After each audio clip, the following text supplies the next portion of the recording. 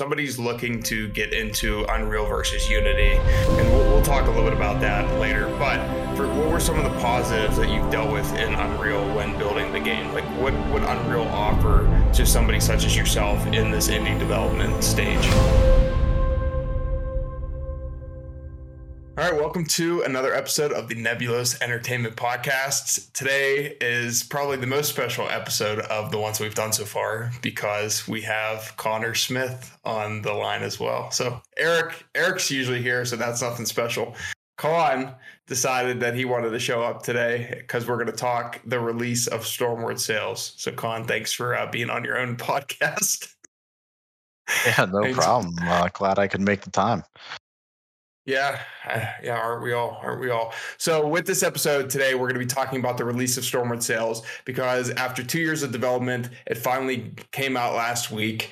And it's available on iOS and Android for free right now. So we're going to dive into some questions, kind of go back and forth. And yeah, I mean, we'll keep it probably pretty short because in terms of the length for what this episode could be, it's endless. You know, there's been so many issues that we've just come across through developing the game, and I'm sure Connor and Eric can talk to most of all. But coming down the stretch here, since the game was finished in October, getting approved by Apple had been the biggest headache. I guess the final headache, right, Con? Was that the final headache that needed to be done? Was just the approval from Apple? Pretty much, yeah. It's just some of the documentation out there is not the greatest. If not, it's a couple years old, and things change as time progresses. And not only that, like some of the biggest struggles I had even before we got to the App Store was just building it on a Mac. For those who don't know, I have a really bare bones like 2019 Mac Pro. Not much in terms of hardware specs, like 8 gigs of RAM. Unreal yells at me all the time every time I try to package it, that there's just not enough memory to really perform the packaging. So it takes roughly anywhere from an hour to 4 hours to actually package a single build for us. So that, trying to set time aside on a weeknight for that, or even a weekend, with everything else that's going on, definitely, caused some issues in terms of just, getting the build up to Apple. That also slowed down that process. We also ran into some issues when it comes to, the Unreal Engine compiling. The version that we were on had a bug with sending shipping builds. It was sending development builds to Apple, so we got denied for those reasons. And also ran into multiple crashes with the version we were on, and upgrading the version and making sure all the code and blueprints and assets were all correct, and just validating all that was time consuming. The holidays coming up, and it's a shared MacBook too, so it really doesn't help out when it comes to getting that build out. I was just gonna say, so in terms of the documentation, real quick to go backwards, you had created a ton of documentation, right? You closed in on almost 300 Confluence pages, which is very impressive for making sure that you had everything documented in case we were to do the process over again. I think I pretty much have everything written up. I did, for those who, don't know, I don't know if I mentioned this on another podcast, but, I've reached out to Apple support and actually, talked to them about our in-app purchases and why they were in review for like 2 weeks. So, called their support. Support's fantastic. Wait time was like a minute on the phone. While I had the person on the phone while they were checking on, our actual App Store application, I was asking some basic questions, and that's some pages I still need to write up, and would love to share that out with, the world, because I'm sure there's a bunch of people out there that, have questions or need answers to some of these questions where, those questions I had, obviously, now that they're answered, I couldn't find them anywhere on the web, unless I wasn't, querying correctly in Google. Just no one really could answer those questions. I feel like, a lot of people get up to the point where they package the project, but they don't really submit it to Apple themselves, or individuals that do that aren't including in-app purchases, achievements, and stuff like that. or they're not making YouTube videos or articles out there for everyone to read. Right, right. Yeah. So the Unreal documentation was not good, but the Apple support was good. And I'm sure that there are people listening to this like that have gone through Apple support. It's just been a shit show. So, Yeah, but the Apple support aspect was good when you physically talk to an individual. right. Oh Yeah. yeah, In yeah. terms of like Usually their support is documentation, good. no. Yeah. Right. Yeah. Usually support's good when you can get through to somebody. And it's usually after you've been on hold for quite some time. So a minute's pretty impressive. But so other than lacking documentation and the review process when it came to Apple, how was it for Google? Like, were there any big issues on that front? I know that they accepted the game a lot quicker than Apple did. Yeah, Google just I think they accepted it with like some of our achievements not properly working. So in terms of their process, I'm not sure how it works for like what they actually look for. We've been testing on Google far longer than Apple, so there was definitely some, you get warnings when you upload the package for internal testing, and the same thing for production. So a lot of those I ironed out, months and months ago. Um, Before we even submitted everything to production. So when it came to actually deploying to production, we were pretty much in the best state that I thought that we could be. The only thing that I would think that we would be denied for was either we filled out some applications wrong on the Google Play console, we didn't include something, maybe something within app purchases wasn't, sitting correctly, or even achievements alone. But aside from that, I mean, I think they accepted within 2 days after submission, roughly, which was pretty quick. Times I feel like have been actually faster for both of them. When we first uploaded, and this could be just a first time thing when they had to like vet the application. I think Google took like 2 weeks, 3 weeks maybe, and Apple took over a month and a half just for the first time, which we didn't hear back from them until like toward the end of November. Um, that the app was denied, that we were uploading a developer build, and that was just a bug with the version of Unreal that we were using, and I had to change up how we were packaging the application um, for Stormward sales. Right, right. So, okay. So, other than that, so Google seemed to be a little bit quicker than Apple, but we finally got it done after Yes. the submission in October until now. So it is out there for free, and I think that yeah, I mean things are going well for right now. We've had what, over 100 downloads. We're got to be coming in close to 100 downloads for it being our first game. I think that that's pretty good. Yeah, I think with no background in this industry, when it comes to programming knowledge, I never had that before starting this project. Um, when it came to building applications, working with a game engine, um, kind of starting a project outside of, an actual paying job with a, team of individuals who are just as driven as you and self motivated. Um, it's definitely a task and a challenge for the team for sure. And I think that, after looking back, I'm glad that the project's out. I think it's still, I think it was a good starting project. We could have definitely cut some things back, and we did. We definitely cut a lot back from the initial plans. But Right. I can't believe it's only been a week. It feels like a month already since The we've initial released it. plan for that game was ridiculous. I mean, we had stages, we had a lot of ideas going forward for how we wanted to, make it a lot better. I mean, it's pretty good right now. For it being our first game, I mean, it is actually like quite fantastic since there's been no prior experience in doing any of this other than Eric drawing. Con, knowing like some code, other than that, like everybody really had to get it all together and learn and teach themselves how to do it, especially with what would be classified as or categorized as piss poor documentation. There was a lot of roads, a lot of roadblocks that needed to obviously be surpassed. So that said, Eric, let's get into the art side a little bit. In terms of the biggest difficulties and the hurdles that you faced, was it along the lines of like VFX? Was it along the lines of meshes?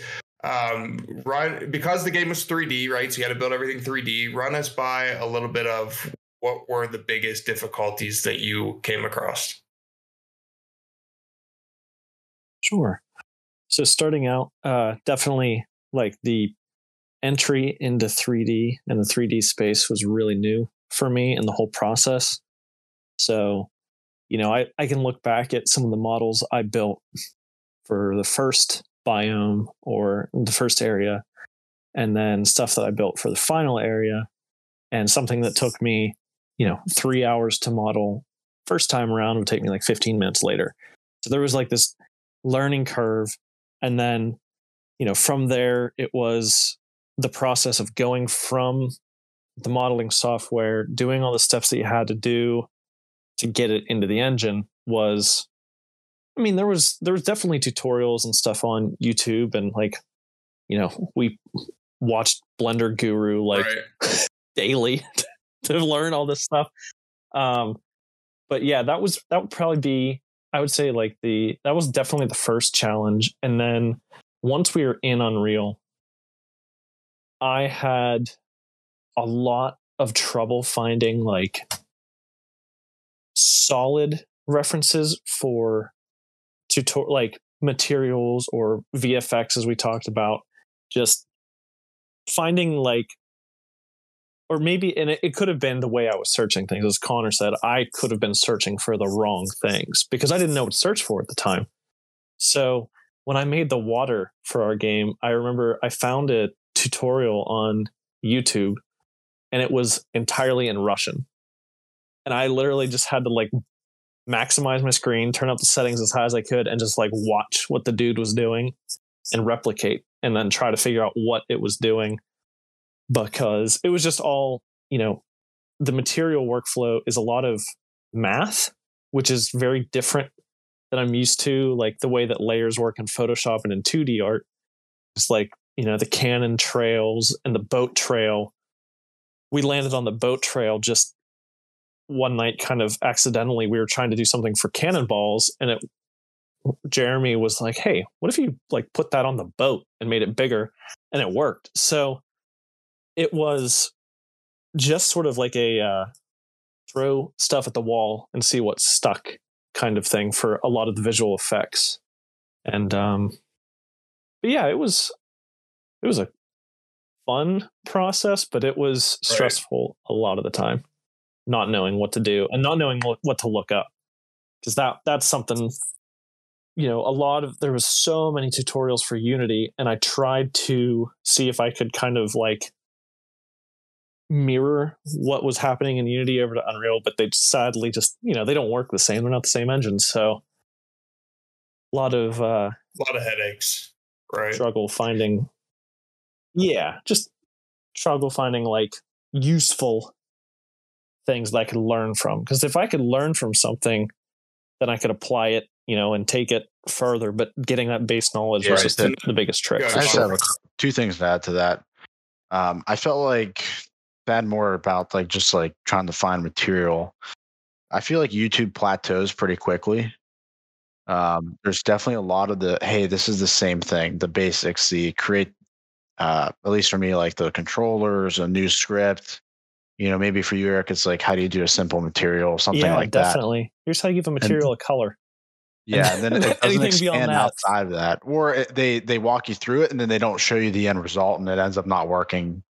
Once you get to the very end of the video. That's a really good point there was so many times where I would be going to do something in the material editor or visual effects editor, and it was like an old feature that was, slowly removed from the engine over time. So like it just wasn't there. So yeah. And the other issue too that I had was just like, there's all these books out there on these game engines. And like, I'm going to point out one in particular, Pact Publishing, and it's just, everything is just like basically a bulleted list. Follow these exact instructions, and you'll get the end result. And it just like, it wasn't helpful. Like you weren't really learning anything from it. It was just you follow the steps, rinse and repeat, and you should get the same outcome as them. And when it came to like, looking up some of the other books that they have out there on, hey, we built this for game or like mobile development, they don't get into the actual difficult process Like, it's so simple to find something like this is how you package, right? You literally click 2 buttons to get at least something out there. Sure, there's some setting changes you can make for performance and tying stuff in, but no one goes over that. Right. I mean, that's where we had to really dig into Unreal's documentation for that, and I guess pray that it works for the version that they wrote it for, or somebody made a YouTube video at the time to help everyone out. But yeah, it's just like these book companies, and they're all about learning and everything. And it's just when it comes down to the most challenging part, at least in my opinion, throughout this whole process, was definitely getting it uploaded and set up for both app stores. None of that information is really there. But is it because they try to provide basic default information? Because to your point, like a lot of Unreal's documentation is outdated, right? Because there's been updates, there's been new releases and stuff like that. So like these places that publish these books, is it because they publish it from like do A, B, and C step, right? Because it will apply to multiple updates. That way it's not like when Unreal and Epic, when they would release a new update, that doesn't mean they would be out of date. Is that what they do? Yeah. Sorry, can you repeat that one more time? Yeah. So from a publishing perspective, they basically give you the steps, right? A, B, and C, what you should look for in Unreal. Yeah. But they keep it that way because if they went more into the nitty gritty detail of things, as soon as Unreal would release an update or a patch or something else that changes the steps, their book becomes irrelevant. Right. So they try to give you the basic default so that it stays relevant for multiple updates to the engine so that they can keep making money. Right. Yeah. Go ahead. I think that when it came to like that part, Cam, Unreal's documentation there really hasn't updated. Like, you can be kind of vague and say, hey, grab the latest, SDK for Apple and Google or whatever. But here's an example on just how to get it to the I understand like purchasing a book, you're going to get outdated information. Like, I mean, you just look at when it was published and you get a rough idea. But at the end of the day, like I just wish somebody would take that second step. And I think the biggest problem is that these two large companies, meaning Epic, Apple, and Google, they don't care, right? Epic takes you as far as, okay, hey, this is how you package for Google, you get their NDK is what they have. And then after that, you got to follow Google's documentation. Well, Google really doesn't talk too much about Unreal. It's how you submit, applications to their Play console from their side of things. So there's that miscommunication there, that missing bridge that kind of zigzags all around, until you find that perfect connection in order to get your app properly uploaded and working, for the Play Store itself. And same thing, Apple just doesn't care in general. So. Right. So this is why you started documenting, right? You became the bridge. Yeah. You became the bridge between these platforms. Because to your point, they're third parties, right? They don't care about, like, Google doesn't care what Epic's doing. Epic doesn't care what Google's doing, so on and so forth. They have their own stuff to worry about. So this is why you both started creating these documentations, of which, to everybody listening and the people that will eventually find the podcast once it's released, these will be out on the website. They'll be coming in spurts for people to be able to follow in forms of blogs and posts for you to read. So I think that that's a good idea, that you guys have taken this step to build these bridges so that people can find the missing links to the information that they so desperately need, and can probably save them a bunch of time, headache, and anger. Because I'm sure it's frustrating when you can get this far in a build, but not figure out the final steps that need to be accomplished. So, yeah. And Eric, did you have anything else to add to that? I know honestly, like for me, I think just if I were to speculate on why that sort of thing happens in my realm, the creative realm with things, I think everything is so like per case. Every single game is different. So, like what I might be doing for Stormward Sales might only really affect 0.1% of Unreal users. So I think especially like I think the stuff that you're dealing with is much on a higher level, like Google and Apple and Epic, whereas I'm looking specifically for individual creators that have done something similar. And it's hard. It was hard for me to find that kind of thing where it was like, I'm looking for this specific way I want this particle to behave. And like, right. It just wasn't there. So I think that's where the disconnect came from for me. So, on a different level, just you can tell somebody the basics, like, hey, this is how you set up a particle system. But to go over each individual thing and create unique tutorials for, very specific things, it's time consuming. It's time consuming, and to filter through everything to find it would be just needle in a haystack. So we've talked about some of the negatives as a face, but in terms of the positives for Unreal, if somebody's looking to get into Unreal versus Unity, and we'll talk a little bit about that later, but what were some of the positives that you've dealt with in Unreal when building the game? Like what would Unreal offer to somebody such as yourself in this indie development stage?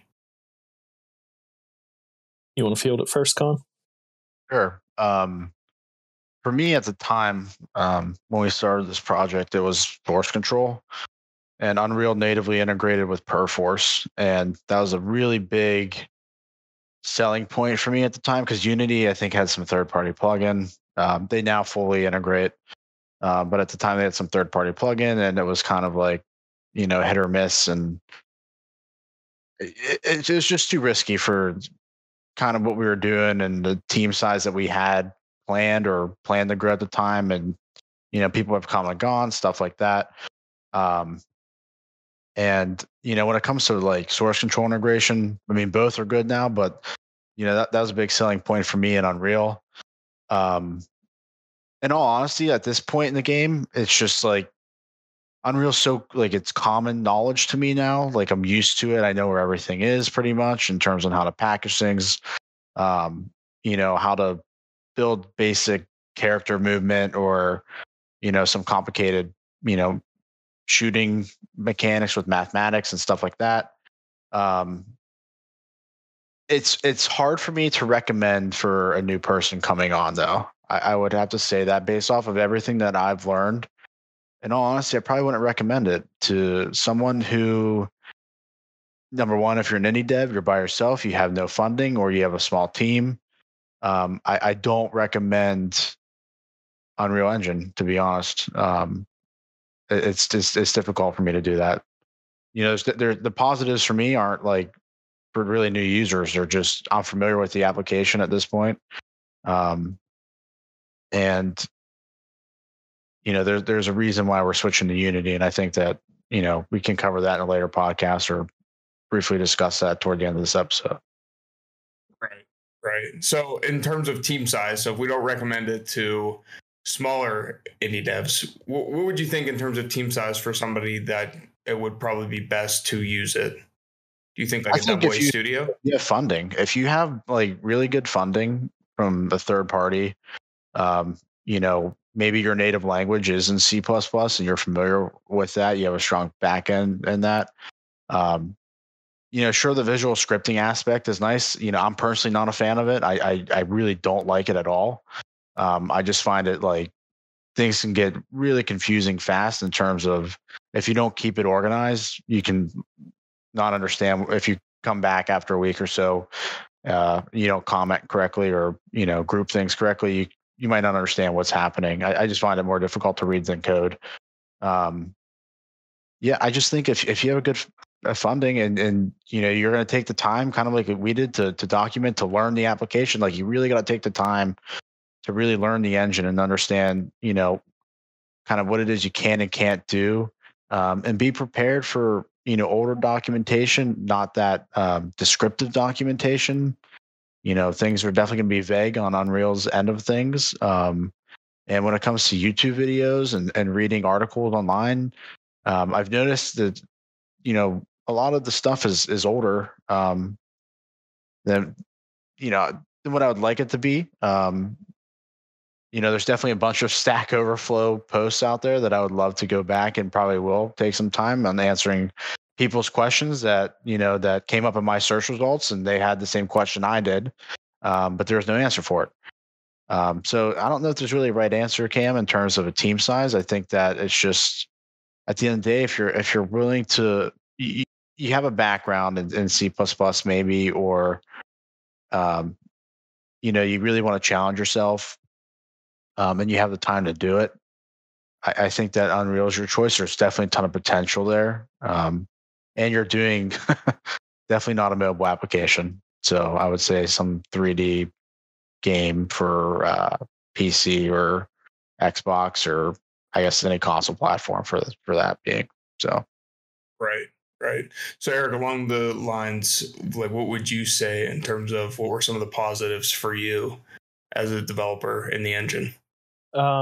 Definitely, like, I think a lot of the things that I saw as positives with Unreal were like me looking down the road at, if we were to stick with that engine, like getting something to be visually impressive, like the built-in like rendering pipeline for Unreal. I really liked.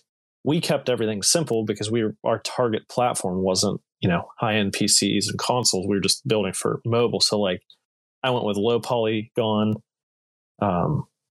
objects with simple textures. Like I think I kept all the textures 2K or below. A lot were just like 512 by 512.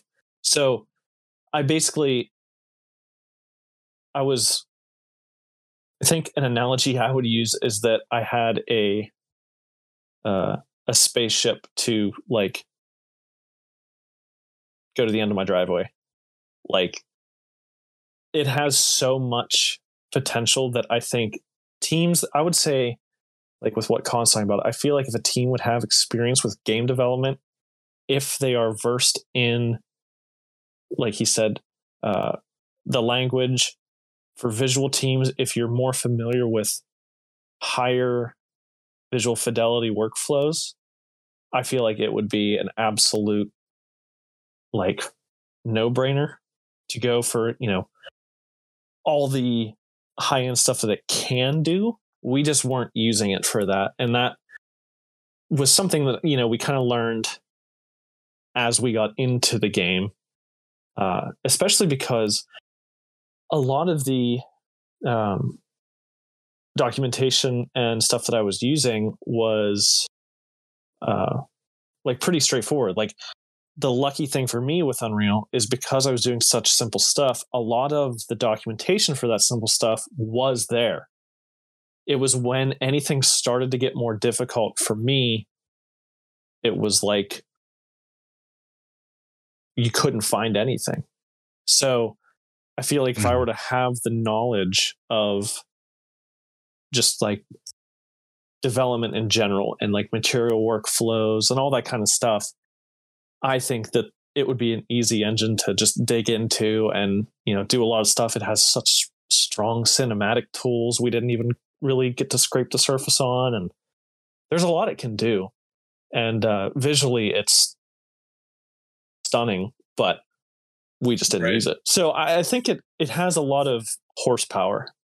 So it's just a matter of if you need that horsepower. So like, if it were a team that was a little larger and they were trying to do something with a little more ambition and scope and size visually, I think it could be used well. Right. Well, that's the thing too, right? It's like you could have a Rolls-Royce engine, but if you don't have the car to go around the engine, then it doesn't matter. Yeah, right. And that doesn't matter. Yeah, like I was building Legos on top of a Rolls-Royce engine. Like I was keeping it really simple. That puppy's gonna fly, man. That puppy's gonna fly. Yeah. Okay. So if that's the Unreal side of things, let's dive into Unity a little bit. So you've had some first impressions on Unity since you've both kind of been in it. Con, I don't know how much on the back end you've been in, but in terms of the creative side, Eric, I know that you've been in it a decent amount. Mm-hmm. So from that perspective, Eric, if we start off with you, what have you seen being the biggest difference in terms of alleviating that stress from moving from Unreal to Unity so far? The community support and the documentation. It might have been just that I was more geared to reading and learning the documentation before actually doing anything. Whereas with Stormward Sales, going to the documentation was like, okay, I hit a roadblock. I need to find a way around it. But because we're looking at switching, I've been able to say, okay, these were the kind of things that I needed to know in Unreal. So if I can kind of learn them ahead of time and go into our next project with a bit more knowledge, it might go smoother. And alongside that, like I said, is the community. It's insane. There's so much out there. Like you've got like, I think Thomas Brush uses Unity. I use this guy named TerraDev a lot. Brackeys is a huge one. Blackthorn Prod. There's all these like big YouTubers that have really in-depth tutorials. And the one thing I've learned from just listening to a lot of them was, instead of trying to like learn everything, set yourself a problem, see if you can solve it first, then go and like, figure it out with documentation or tutorials or whatever. Which I mean, I did with Unity, or Unreal, but like I have said multiple times, once I hit that roadblock, it was a lot harder to get over it than it seems to be with Unity so far with the tests I've done. I mean, I haven't gone like absolutely bonkers with it, but I've experimented with just, importing assets, getting them set up in a scene, messing with camera stacking and render modes and all this kind of stuff. And it seems more straightforward. Right.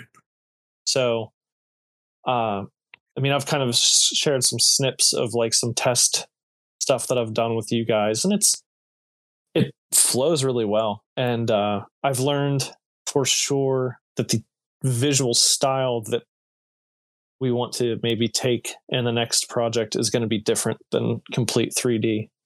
Right. So that's kind of another thing that was just a learning experience from Stormward Sales. Like, if we were to go back and do Stormward Sales again right now, with the knowledge I have, it would be easier. But starting out with a full 3D game was very, very difficult just to like keep up with what everybody else was doing.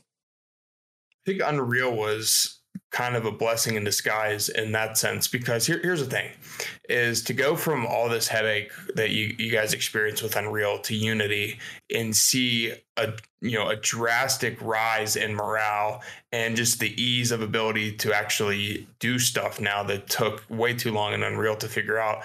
If we would have started with Unity and maybe came across headaches and having to learn all this stuff, they're like right now, we could be potentially moving to Unreal if the role was reversed, not really knowing what lie ahead on the Unreal side until it puts that final nail in the coffin.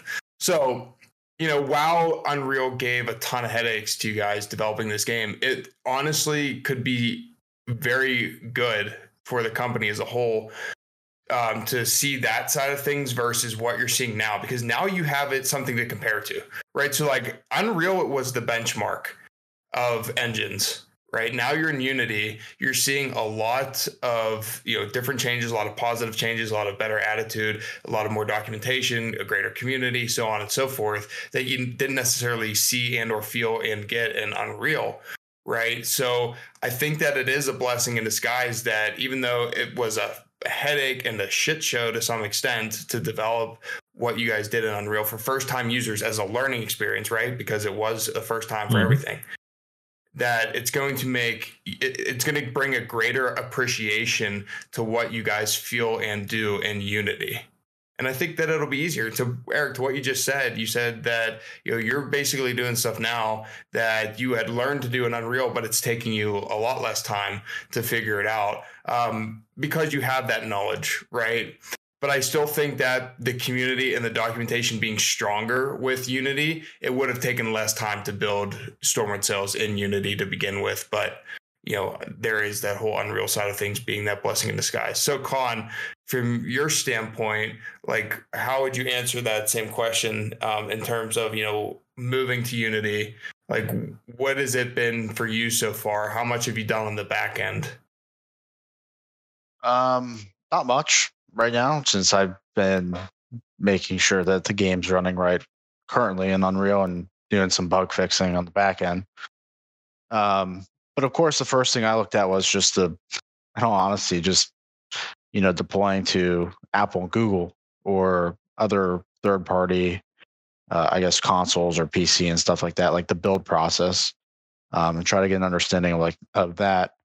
And Unity documentation, fantastic. I can't say any more. Mm-hmm. Like it's just every single revision. Mostly they either update the revision to say, yeah, somebody's vetted this, they tested it, it works with this revision.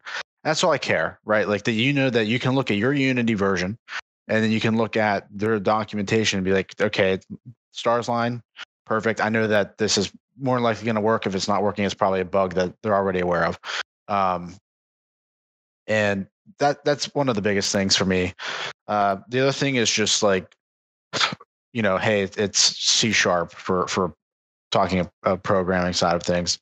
You don't have to do any memory management there and stuff like that. And I use C# for my job today, obviously in a way different scenario or environment than what Unity is. Like it's still learning basically from scratch in Unity because you're using key components and stuff that pertain to the engine.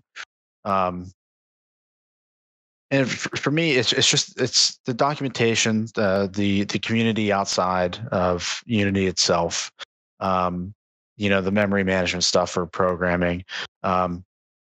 The other thing is the lack of blueprints. Ran into some crazy problems in Unreal with blueprints and code not syncing. That was a common problem that we had. So looking forward to not seeing that, hopefully, moving over to Unity.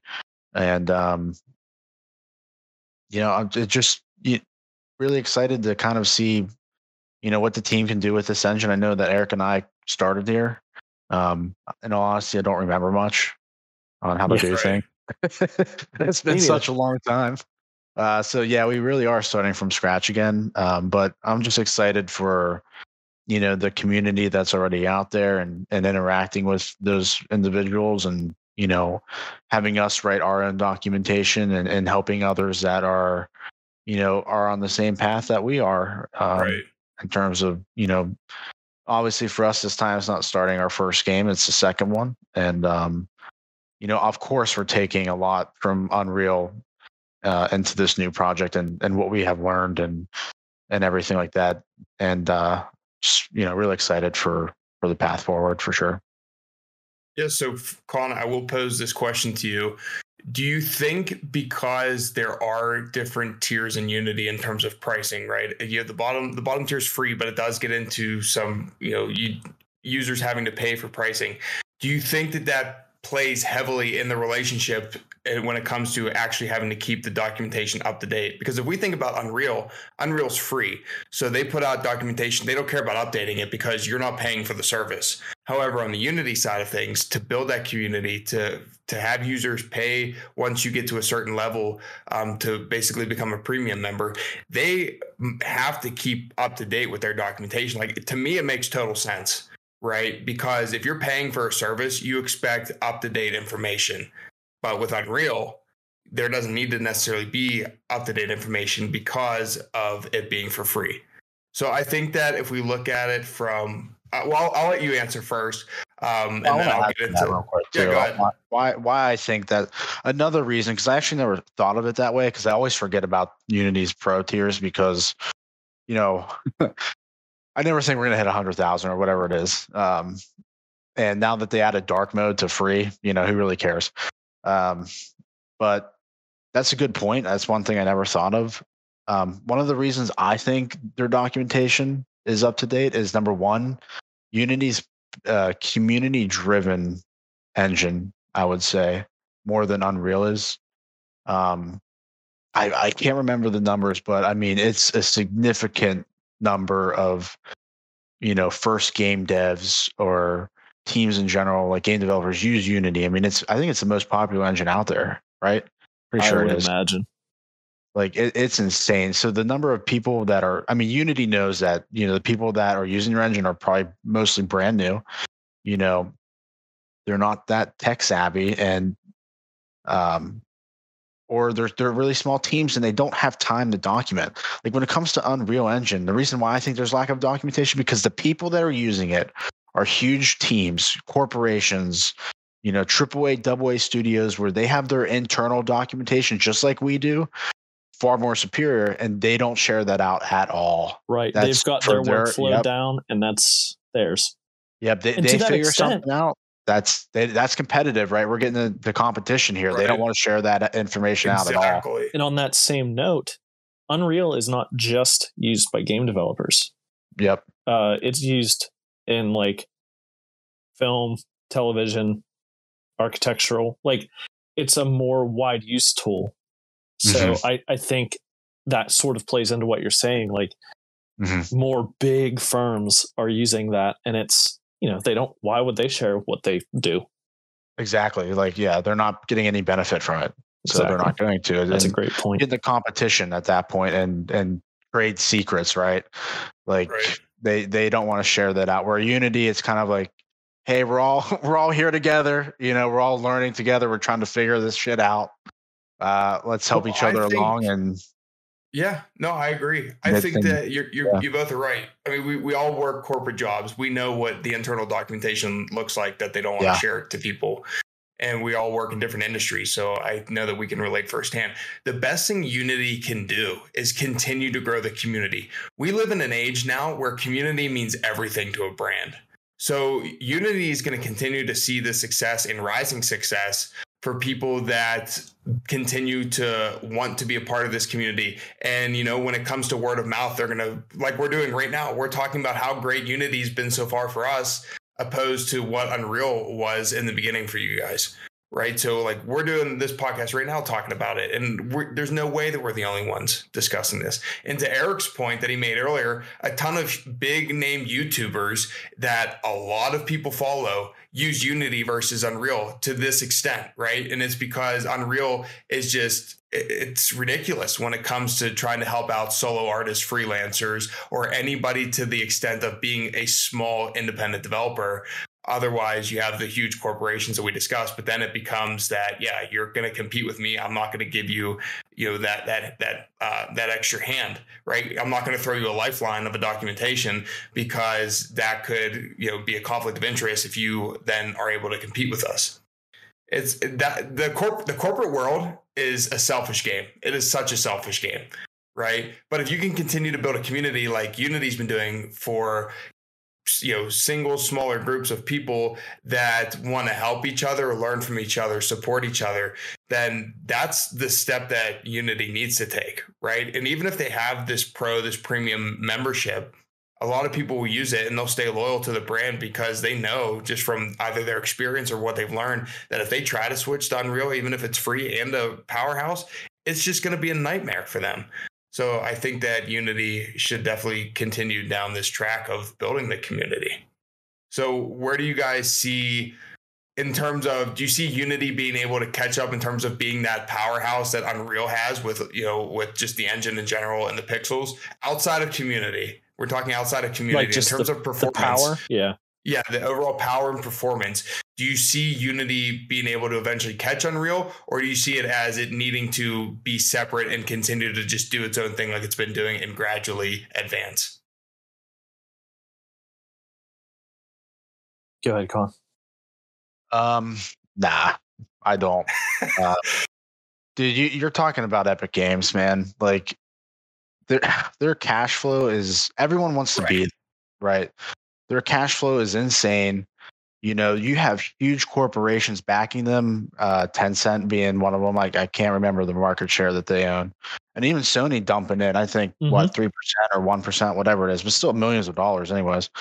And you got Microsoft using them for a lot of their first party games as well. It's just like, it's just never. I don't think Unity's gonna. No, I think Unity is more Niche. indie scene, like double A. I mean, yeah, there are some great triple A games too, I think, that use them. Like, I can't think of any off the Hearthstone. side of my head, but yeah, Hearthstone like used Unity. Unity. Mobile, right? Like, yeah, big mobile games use Unity. But in terms of graphical fidelity, I just think that Unreal is just.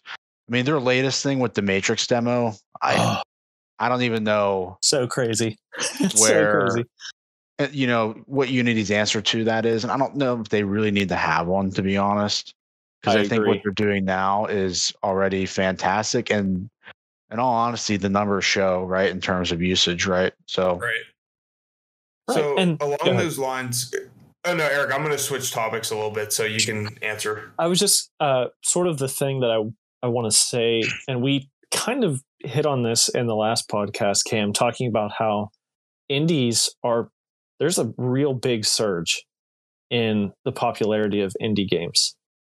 And, I'm not saying they're going to take over AAA, but it's really awesome that there's such a variety of stuff coming out from the indie scene. And there has been for a while, but a lot of them seem to leverage Unity. And is like, I know Hollow Knight did. Hollow Knight's a huge game, massively popular game. So I think I kind of chimed in when Colin was talking, like, it's sort of a niche thing. It's powerful. Like, it can do powerful stuff, but Unreal it is on a level all its own. And I think it's going to stay there. So for people listening to this and people that see it, there is a market there for you to go into Unreal as a small developer and create some noise and create documentation, create a YouTube channel that showcases a lot of stuff that a lot of people don't. There is a bigger market for you to become more popular and well-known in that sense than, if you did it for Unity, because Unity's community is so strong. However, proceed with caution, because there's also that ability that you fail before you really even start gaining traction. And it's because it is so difficult. Like, it does not favor people such as yourself. Right. So, just take that as caution, because some people might be thinking right now, well, then I get it. Maybe Unreal is difficult. However, because there's not a lot of people there, and it is difficult. It might be it might give me a competitive advantage to grow my channel, to grow my game, to grow myself as a person.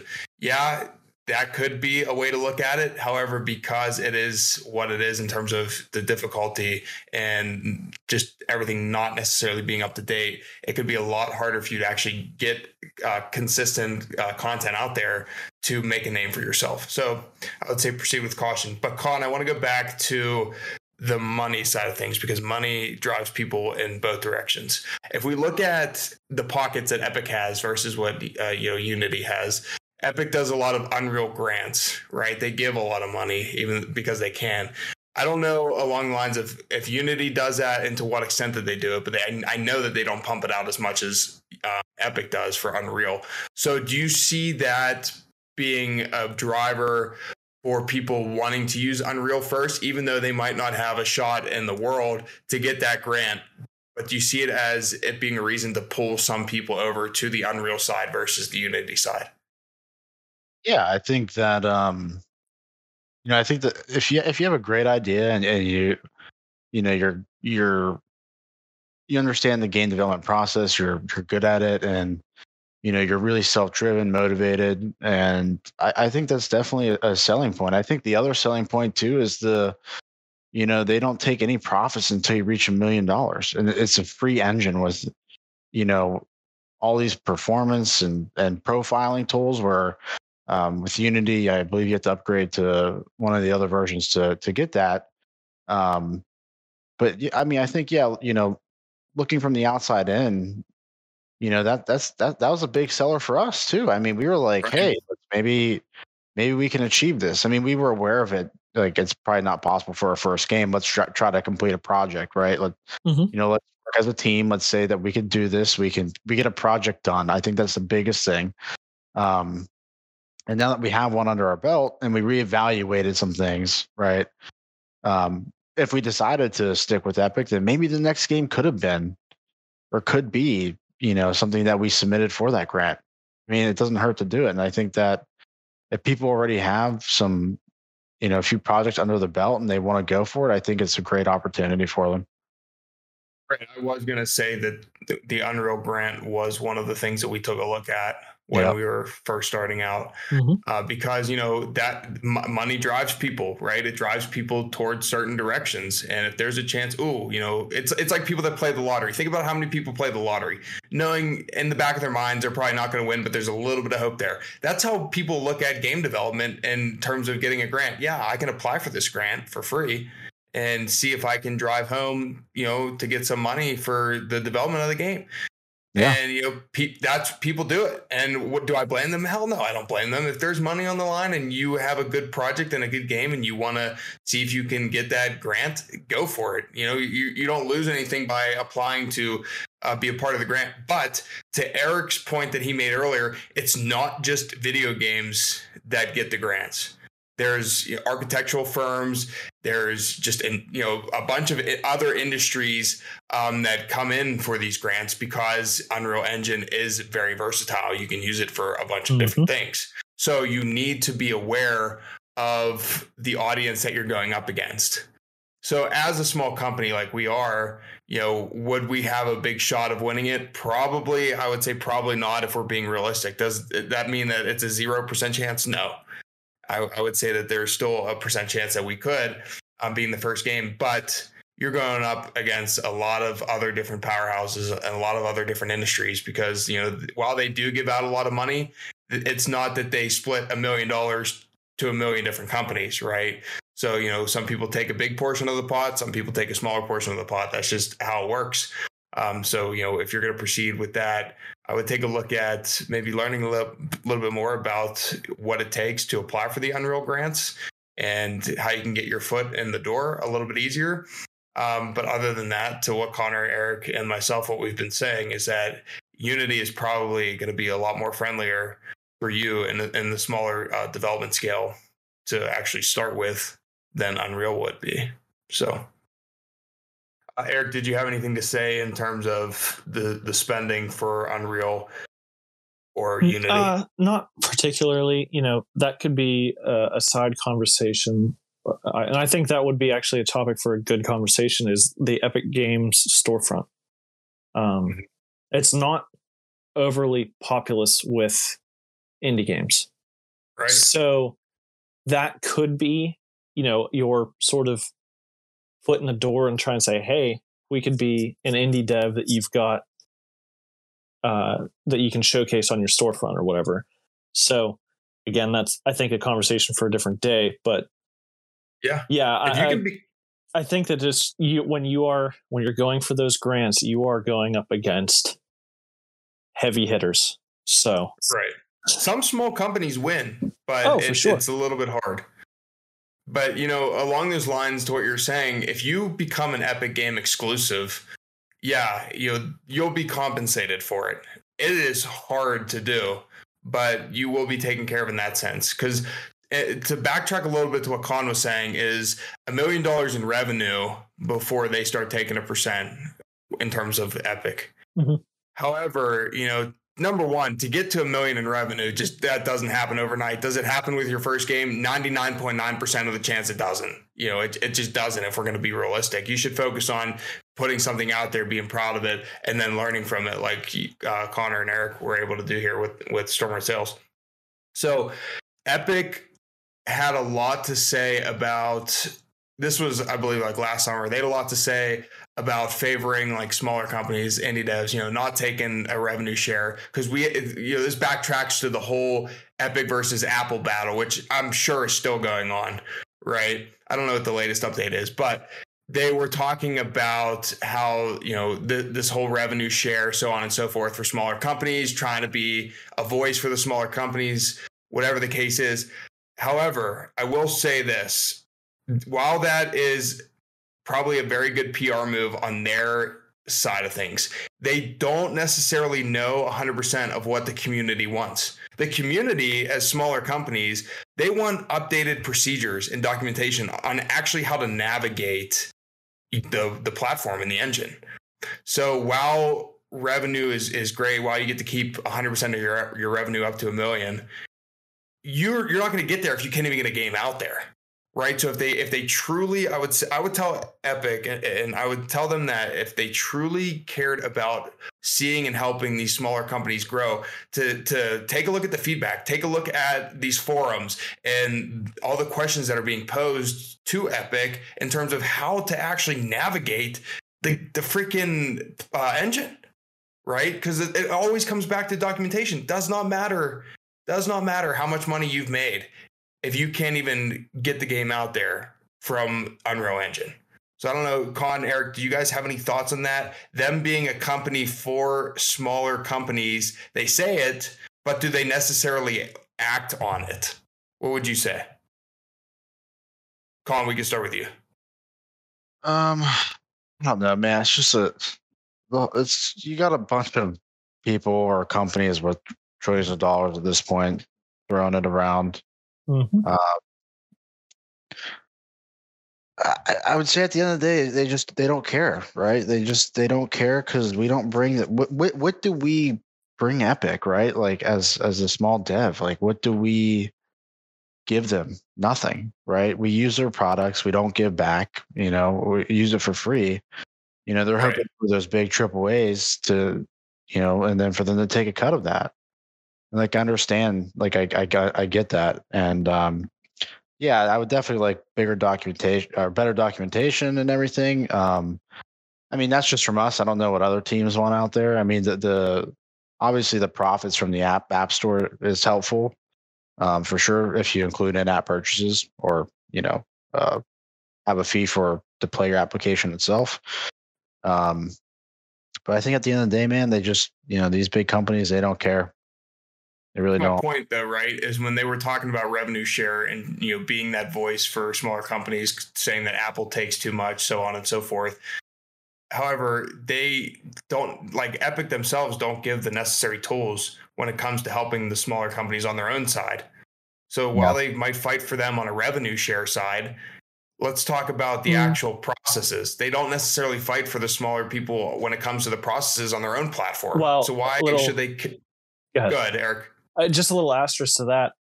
It wasn't only that they were fighting for the little people. It was because of what they did with Fortnite. And right. But it was a PR stunt. Like they were using. Exactly. Right. It was, they were saying, hey, we're here for the little people. But really I think their main goal for going into this whole giant suit was basically the Fortnite thing. They didn't want to pay a fee. Yeah. They that's just, right. They had the luck of being able to say, hey, we're the people's champion and we're doing this so that all developers. Yeah. And I'm not going to take away from that, obviously, but that I don't know if I would say that was their sole motivation, because I think it was Fortnite and they're like, oh, hey, we can. Their sole motivation either. Right. Yeah.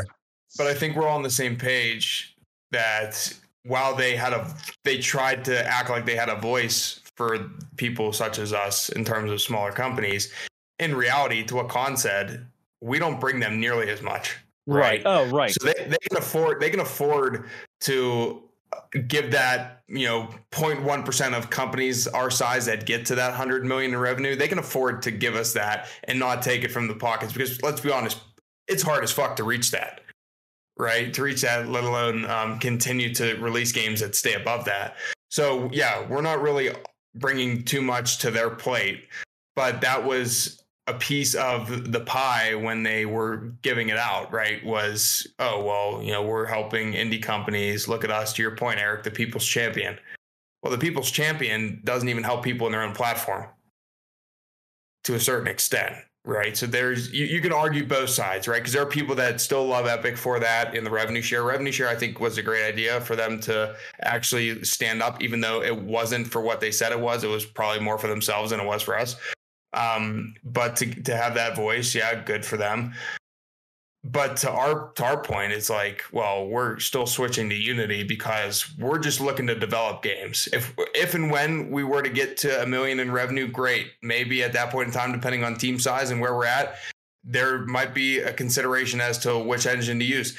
I don't know. We'll have to see. But for right now, like that's not a good enough reason for us to stay with Epic in Unreal for all the headaches compared to what we can already do in Unity from being in there a few weeks versus a few years in Unreal. Yeah, I mean, if you're making big money, Unity is cheaper anyways, so it doesn't matter. That's something right. It's just it depends on the tool set that you want. If you're doing big cinematic, and a lot of those studios use engines of their own too. So, right. Yeah. We can go down a rabbit hole for a while. Yeah. No, this episode turned into an Unreal versus Unity episode. We're going to actually have to do a Stormward Sales, a whole Stormward Sales piece. But I do think that this was a good conversation. Do you guys have any closing remarks in terms of, what people should expect, just briefly, from Unreal or Unity, and, which way they should lean? Go ahead, Con. I think, before we get into the Unity Unreal stuff, I just have to say, stick with it. Times are going to get hard, and there's going to be days where you want to quit or you don't want to do it. And my advice there is take some time off. Go outside, go for a hike, spend some time with the family, whatever. Play some games. And come back to it, because all I have to say is that when that product is out there, to me it's extremely rewarding to finally have something that you made with a great group, a great team, be out there in the wild for other people to experience. Is just a feeling that I'm happy to say that I can experience, and not many others can. And when it comes to Unity versus Unreal, to answer that part of the question, Cam, I think it just depends on, at the end of the day, what it is you're looking for, what it is that you want to build, your time commitment, the knowledge base you have. And,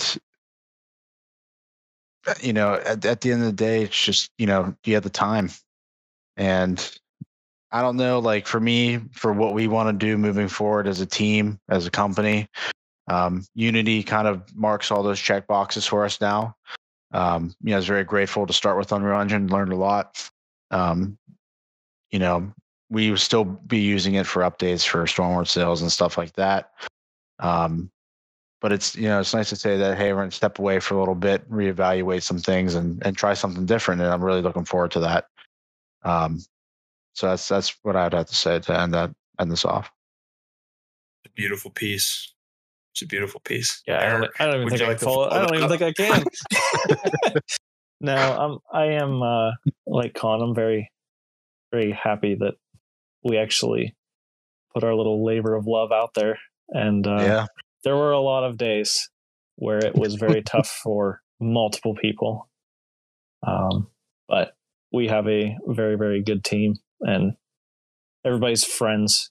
I think that helped a large. Yep. So I think without that, without that except support net, I know I'm sort of on the outskirts. No. I think that was a huge factor in us actually sticking through with this. I think, if I were to have gotten into solo game development, that wouldn't have gone anywhere. I would have given up game development. Yeah. Yeah. No, honestly.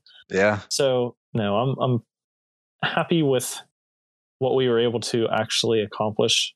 It's really cool to we have saved some of the screenshots from super early on, so it's really, really fun to see how bad it looked.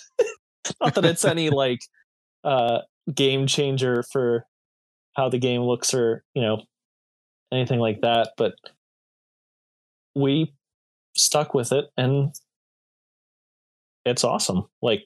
Feels good. Yeah.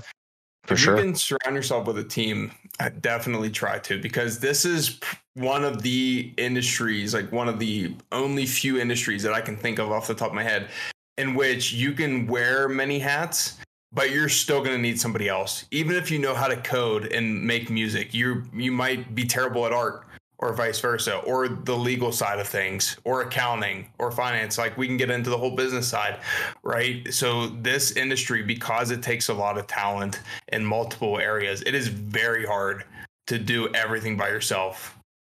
But that's why, like, there's a lot of freelancers out there, because there's a lot of people that are more than happy to help you too, if you just take the time to connect with them. So speaking of, you can connect with us on social media at Nebulos_ENT. We'd love to hear what engine you're in and why, you know, and what your team size is, because this whole episode has been on Unreal versus Unity. What started out as Stormwood Sales love, but we've made our way into the gaming engines. If you'd like to stay up to date with more of the development side of things, Eric has been doing game development journals in our Patreon that starts at $1 a month. So you can find that link in the description of this episode as well. And if you want to stay up to date with what the company is doing as a whole, you can subscribe to the newsletter at nebulosentertainment.com. Thanks for taking the time to listen, and remember that there's a story in all of us, but it's up to you to choose how you write yours. Have a good night.